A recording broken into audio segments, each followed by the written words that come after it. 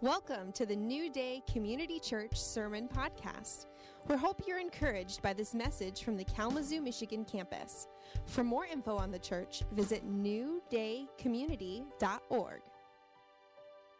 Let's continue our series on Kingdom Parables. I'm really excited that I get to speak. I've been looking forward to this series. I taught one of the other messages in Vandalia a few weeks ago, but the parables are fantastic teaching tools. It's why Jesus used them, and they're really just simple stories. And so as we talk through this parable, remember that these are not complicated theological theses. They're just simple stories that teach us relevant truths. And so the message of Jesus throughout his whole ministry focused on the kingdom of God, the kingdom of heaven. And in Matthew, right at the beginning of the gospel, right after Jesus was baptized and then led out into the wilderness for 40 days to be tested, he comes back and it says, from then on, so that from then to the rest of his time ministering, Jesus began to preach, repent for your sins and turn to God, for the kingdom of heaven is near. So the kingdom of heaven was the main theme upon which all of Jesus' teaching is linked to. And he's trying to communicate in everything, the whole Sermon on the Mount, all of the other teachings that he does, all of it is talking about this thing called the kingdom of heaven. So we're looking at the parables to see how Jesus used parables to give us a picture of what the kingdom of heaven is like. And some of the ones we've looked at is kingdom value, the parable of the treasure and the great pearl. Kingdom methods, the parable of the mustard seed and the yeast. Kingdom invitation, parable of the great banquet. That's one I taught down in Vandalia. All of these are online. You can listen to them for free. Last week, King of the Kingdom, talking about the prodigal son and the generous father, the forgiving father, who is the king. And then today, relating to the kingdom, which is the parable of the persistent widow. But before we get into the parable, I want to ask, what is the kingdom of heaven? All right, and kingdom is a word. What do you call it? A combination of two other words. Compound word. Thank you very much, teacher.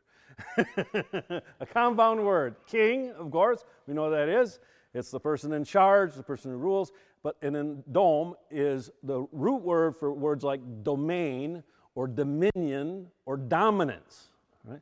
And dome means rule, or the area, or the people, or the geography, or the issues over which the king has rule. All right? And so kingdom is the realm of where a king rules. So it's talking about the kingdom of heaven, is not talking then about after we die. And that's what most people misunderstand the parables and Jesus' teaching. Most of the time, when Jesus uses the term, or when you see the term kingdom of heaven in Scripture, it's talking about not what it's like in heaven, but rather what it is intended to be like when we're living under the rule of the king now. All right? Because, we don't have to die to get to heaven. Did you know that? Yeah. All right? You can step into heaven whenever you step under the rule and come under the reign of the king. You're living in heaven reality. Now, you do have to wait to die to enter into the fullness of what Christ has promised in the resurrection when we're given a new body. And that's because these physical bodies are not able to endure the incredible blessing of being in the full, unveiled presence of God. All right? So there's a degree to which it's not yet, but Jesus taught throughout his ministry there's a degree that you need to enter in now. And in fact, your ability to enter in the future is dependent upon you entering in by faith right now. Does that make sense? All right, so it's important to come and step and live under the rule and the reign of the kingdom. And that's why we're taking time to talk through these parables so we know what it means to live and what it looks like to live under his rule. Also, as we talk through this parable today, please remember the questions if you'll be attending the life groups that are based on this series. There's 3 questions. What does this passage say about God? What does this passage say about people?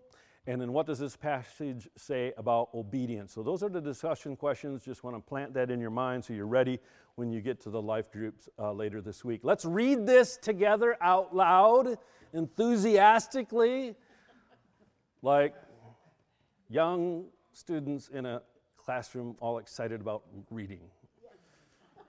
All ready? Set? Let's go. 1, 2, 3, start. And he told them a parable to the effect that they ought always to pray and not lose heart. He said, in a certain city there was a judge who neither feared God nor respected man. And there was a widow in that city who kept coming to him and saying, "Give me justice against my adversary." For a while he refused, but afterward he said to himself, "Though I neither fear God nor respect man, yet because this widow keeps bothering me, I will give her justice, so that she will not beat me down by her continually coming." And the Lord said, "Hear what the unrighteous judge says. And will not God give justice to his elect, who cry to him day and night? Will he delay long over them? I tell you, he will give justice to them speedily. Nevertheless, when the Son of Man comes, will he find faith on earth?" Amen. Hallelujah. So we're going to just talk through this story and kind of unpack it and describe what it means for us today. Beginning with verse 1, it says, "And he told them a parable to the effect that they always ought to pray and not lose heart." In the previous section of Scripture in Luke 17, Jesus was talking about persevering in a fallen world. He's like, how bad it's going to get before his return. He actually said, before the return of the Son of Man, this is going to be happening, this is going to be happening, and you need to persevere. And then he tells this parable to illustrate the truth of perseverance and to focus in on a key element of how you persevere when you're struggling through difficult times, and that is prayer. Unlike the other parables, or most parables, the meaning of this parable is clearly stated at the beginning, that they always ought to pray and not lose heart. Many of the parables, there isn't an explanation. Or he tells a parable and then later explains it to his chosen, his 12. But this one is a little different. It starts out telling us what it means. And so, again, parables are simple stories. We're already told what it means. And so what we need to do is kind of think through this together and figure out how it can apply to our lives. So why do you think Jesus would feel it was important to address this issue of persevering in prayer and not losing heart? Because people give up. All right? So if Jesus is talking about, listen, it's going to get really bad, don't give up, that means it means it's going to get really bad. And you're going to be tempted to lose heart. And so guess what? If you're in a situation and you feel discouraged, how many have ever felt discouraged? You're living a biblical life. Congratulations. Good for you. Hey, you know, people get beat up. They beat themselves up. And the enemy comes and beat them up because they're discouraged. But Jesus actually said, this is going to happen. And he talks about it a lot through Scripture. He says, so he gets into the story to explain it a little more and to unpack it. He says, in a certain city there was a judge who neither feared God nor respected man. And there was a widow in that city who kept coming to him and saying, "Give me justice against my adversaries." All right, so in this simple story, who are the characters in this story? The widow. Good. And the judge. Anyone else? The adversary. Oh, we don't know much about the adversary. So there's 3 main characters: a judge, a widow, and an adversary. So what was the issue being contested in this story? Justice. Justice. All right, so something happened to this widow. We don't know what. That was unjust. Probably the most likely scenario was that her husband died and their property was taken over by another person that she could not defend herself. Maybe they had an orchard or a vineyard or a flock, and because she couldn't keep it safe, some other person just took over her land. And so she was denied access simply because there was no one to defend her. And so the issue in the story is justice, and there's three characters. Justice, other translations, it's translated avenge. Avenge me against my adversary, or give me legal protection, or my rights are being violated. Wow.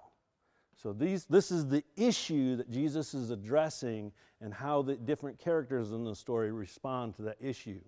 And he says that this judge, though he refused, after a while he said to himself, though I neither fear God nor respect men, yet because this widow bothers me, she just keeps bothering me, I will give her justice so that she will not beat me down. It can be literally translated, break my head, with her continual, give me a headache, that's one way to say it, coming. And the Lord said, hear what the unrighteous judge says. He's like, listen to this. He's like, listen to what he said. All right. So something actually is repeated. There's only a few verses we're talking about today, but there's one part that's repeated that was in the earlier part. What's repeated about this judge?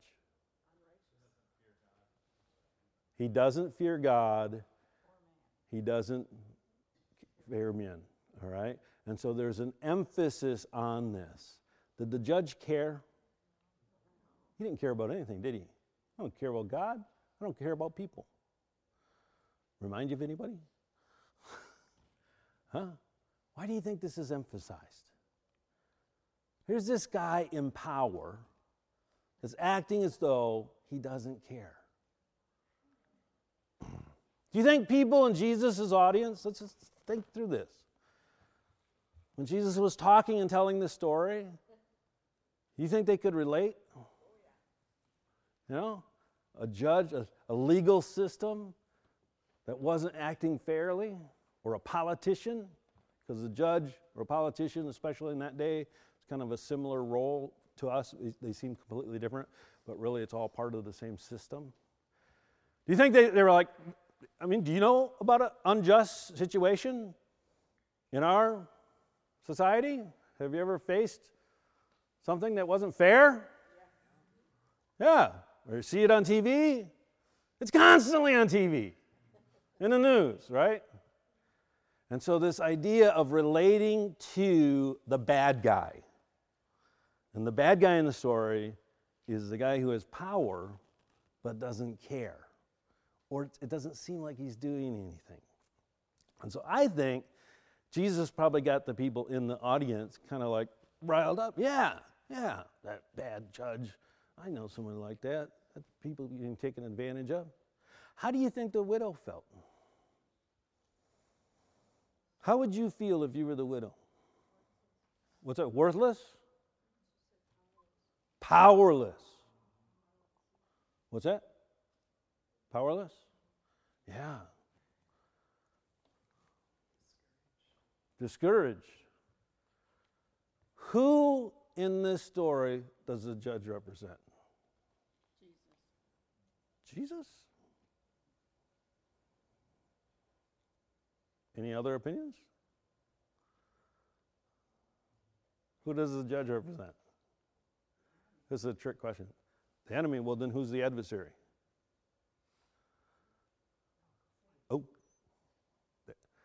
Who's the judge represent? The worldly system. I actually think this is a trick question. Many of the parables go down a track, and then Jesus changes his thing. And so when I was studying this, I saw it in a different way than I'd ever seen it before. Because A little bit later in this parable, the next phrase, Jesus compares God as the judge. And we know that God is the judge. But have you ever come across someone who felt that God was like this judge? He doesn't care. He's not treating me fair. He doesn't answer my prayer. He doesn't hear. Right. In fact, I encountered this issue in people's lives on a regular basis. Not when people are on their Sunday morning church, everything's great, how you doing? Good to see you. Hallelujah, bless you. But when they're facing real trouble, or when the trouble's lasting a long time, they get to the place where I don't think God even cares. I was with a group of pastors. Jimmy was with me in England, and it was a roundtable discussion. It wasn't a table, it was a big circle of pastors, and almost every one of them, the issue that they were struggling most with was it seems like God just doesn't answer prayers. Why do people not get healed? And story after story of people enduring hard issues, and these pastors didn't have an answer. Listen, pastors, some of them with decades of experience, were struggling with this issue. God doesn't seem very just. It doesn't seem like God cares. And so I think that this image of an unjust judge that has power but doesn't do anything is what a lot of people project onto the Father. All right?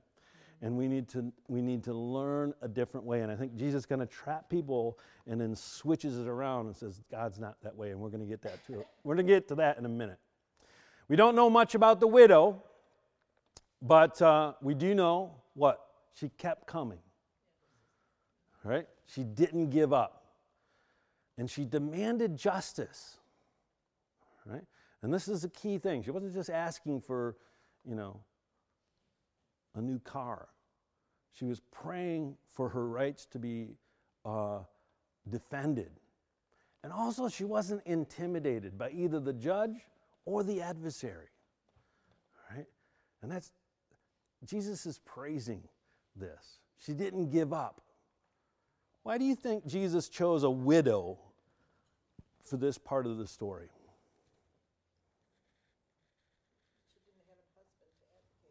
She didn't have a husband to advocate.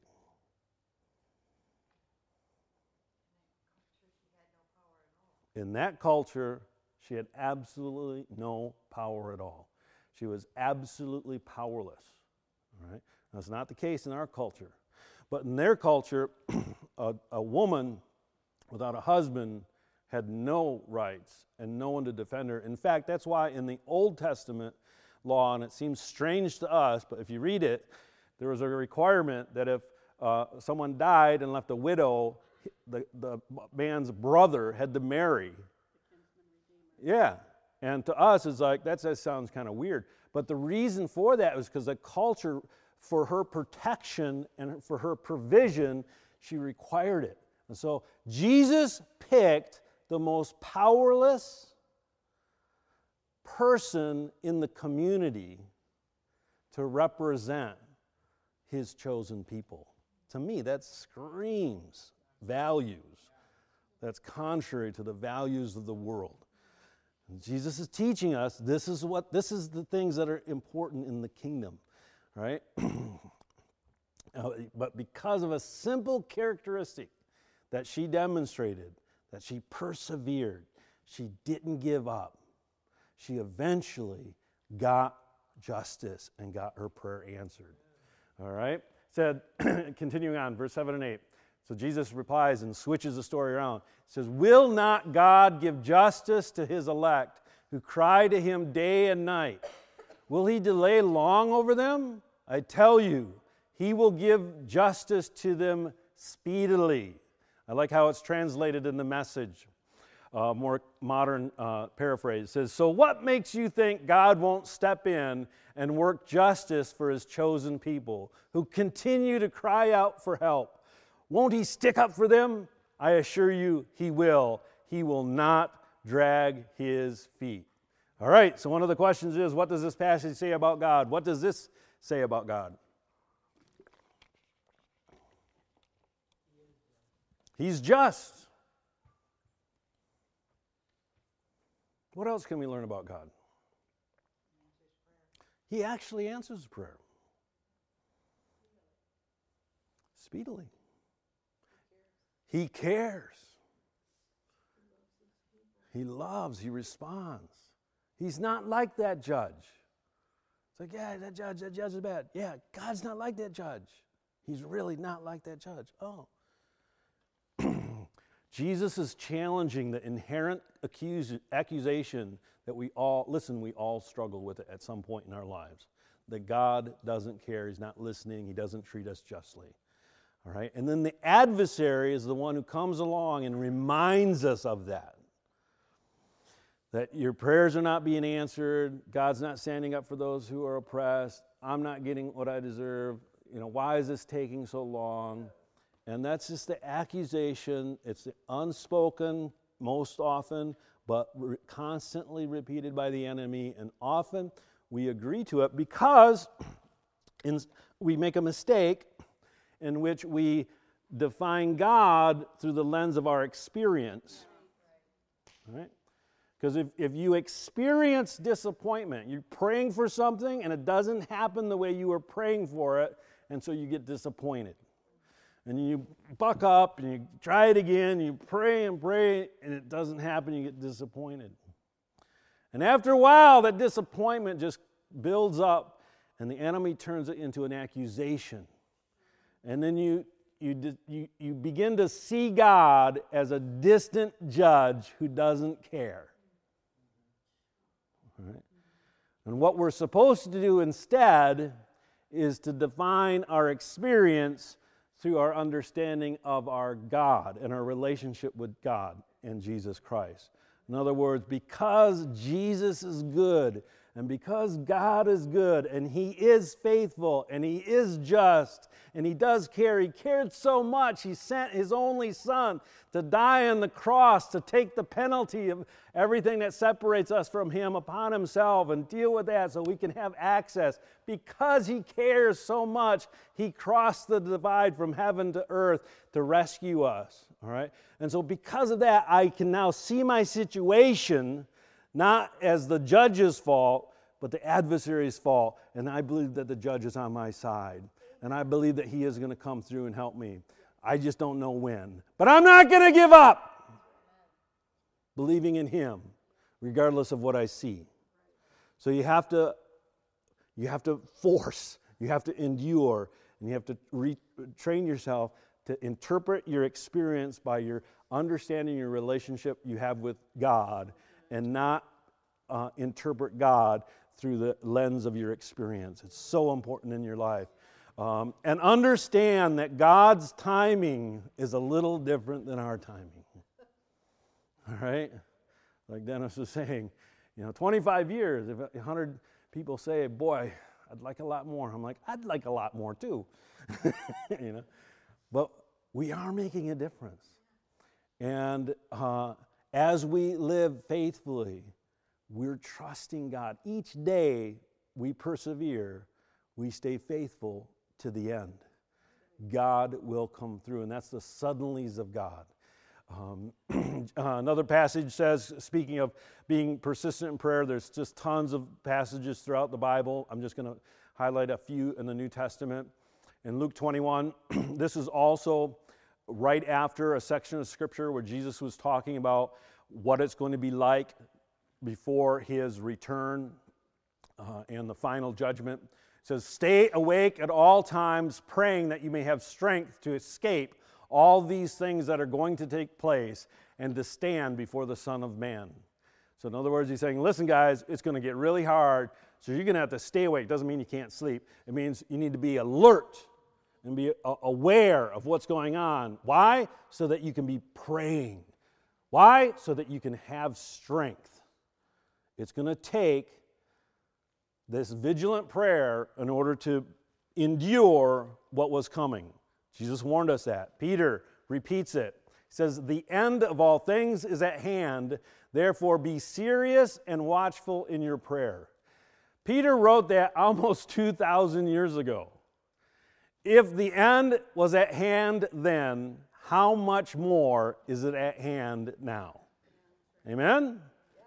All right, so what does that mean? We need to be serious. Hey guys, take this seriously. What? Praying. Praying for what? Endurance. Because you know what? It's going to get tough. And I don't know. I like to preach reality. It's like reality TV. It's reality preaching. I believe God wants the best for us. I really do. I believe that God wants every one of his kids fundamentally to have a life filled with joy and abundance. But you know what? Jesus also said, in this world you will have tribulation. Okay? Tribulation means to be put under pressure to the point where you're ground into powder. Okay, it literally means being crushed. The tribulum was what do they call those? Huh? What, mortar and pestle. You grind something into dust. In this world, you will have tribulation. Jesus said, if they persecuted me, they'll persecute you. Be serious and watchful in your prayers because this stuff is coming. Colossians 4:2, continue steadfast in prayer, being watchful in it with thanksgiving. We need to continue and not give up and take our needs to the Lord. And of course, the famous one from Philippians 4:6, be anxious for nothing, but in everything by prayer and supplication, with thanksgiving, let your requests be made known to God. In everything by prayer. So in every situation, in every circumstance, I like how the New Living Translation puts it, don't worry about anything, but pray about everything. That's easy to remember, right? Don't worry about anything, but pray about everything. Tell God what you need and thank him for all he has done. So in the midst of pleading for justice, like this powerless widow was pleading to the judge, or pleading for God for a breakthrough for your financial state, or pleading to God for salvation for your loved ones, or pleading for God for healing or deliverance from oppression, pleading for God. In the midst of that, one, don't give up, remain steadfast, and thank him. Wow. Is that hard? Yes. But that is the defining characteristic that Jesus is saying is essential to enduring to the end. So there's a few things we learn about the kingdom here. The series is all about the kingdom. The kingdom cares. It's not like the judge who didn't care. The kingdom defends the powerless. And all of us at times in life feel that we're powerless against something that we're facing. And all people matter in the kingdom. Every person, even the most disadvantaged. The kingdom is about justice, real justice. And oppression of every kind is contrary to God's nature. And his plan, and under his rule, oppression will be dealt with. It doesn't teach us we can ask for anything. The widow was pleading for defending her rights because she had been treated unfairly. But it does say that when we pray for what is right, God will hear and he will answer us.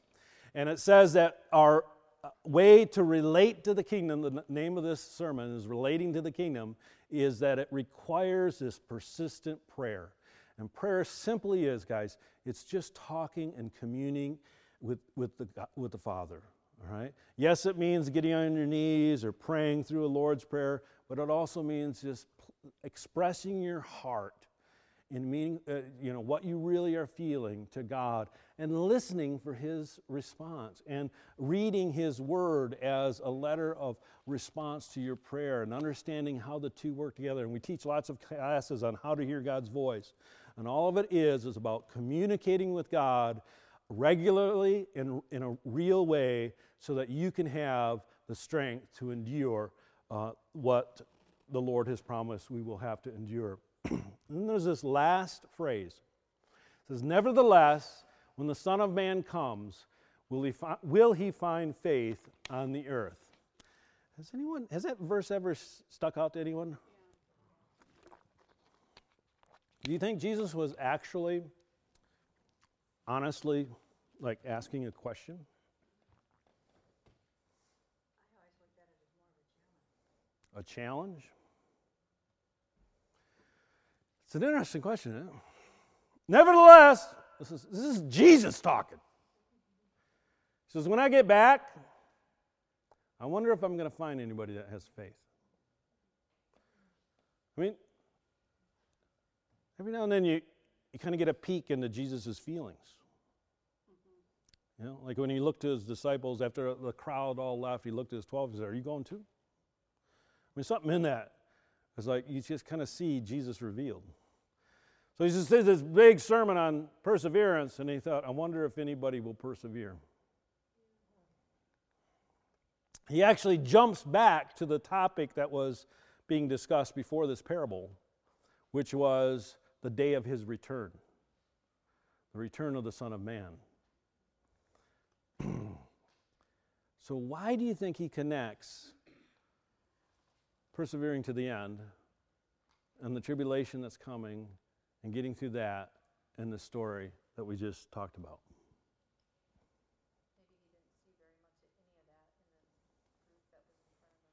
He didn't see it in the group. He didn't see how they were responding.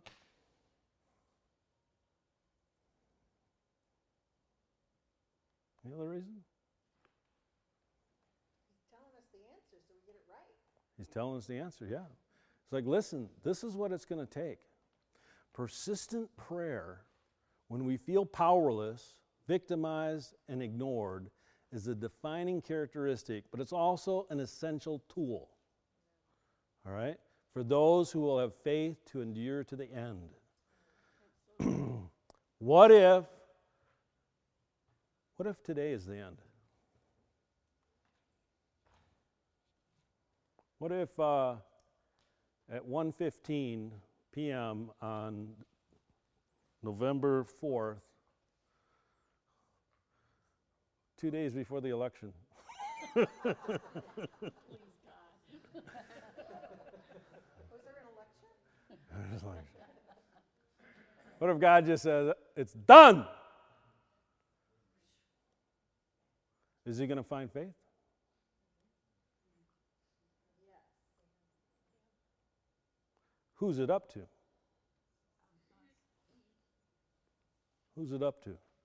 Everyone say, me.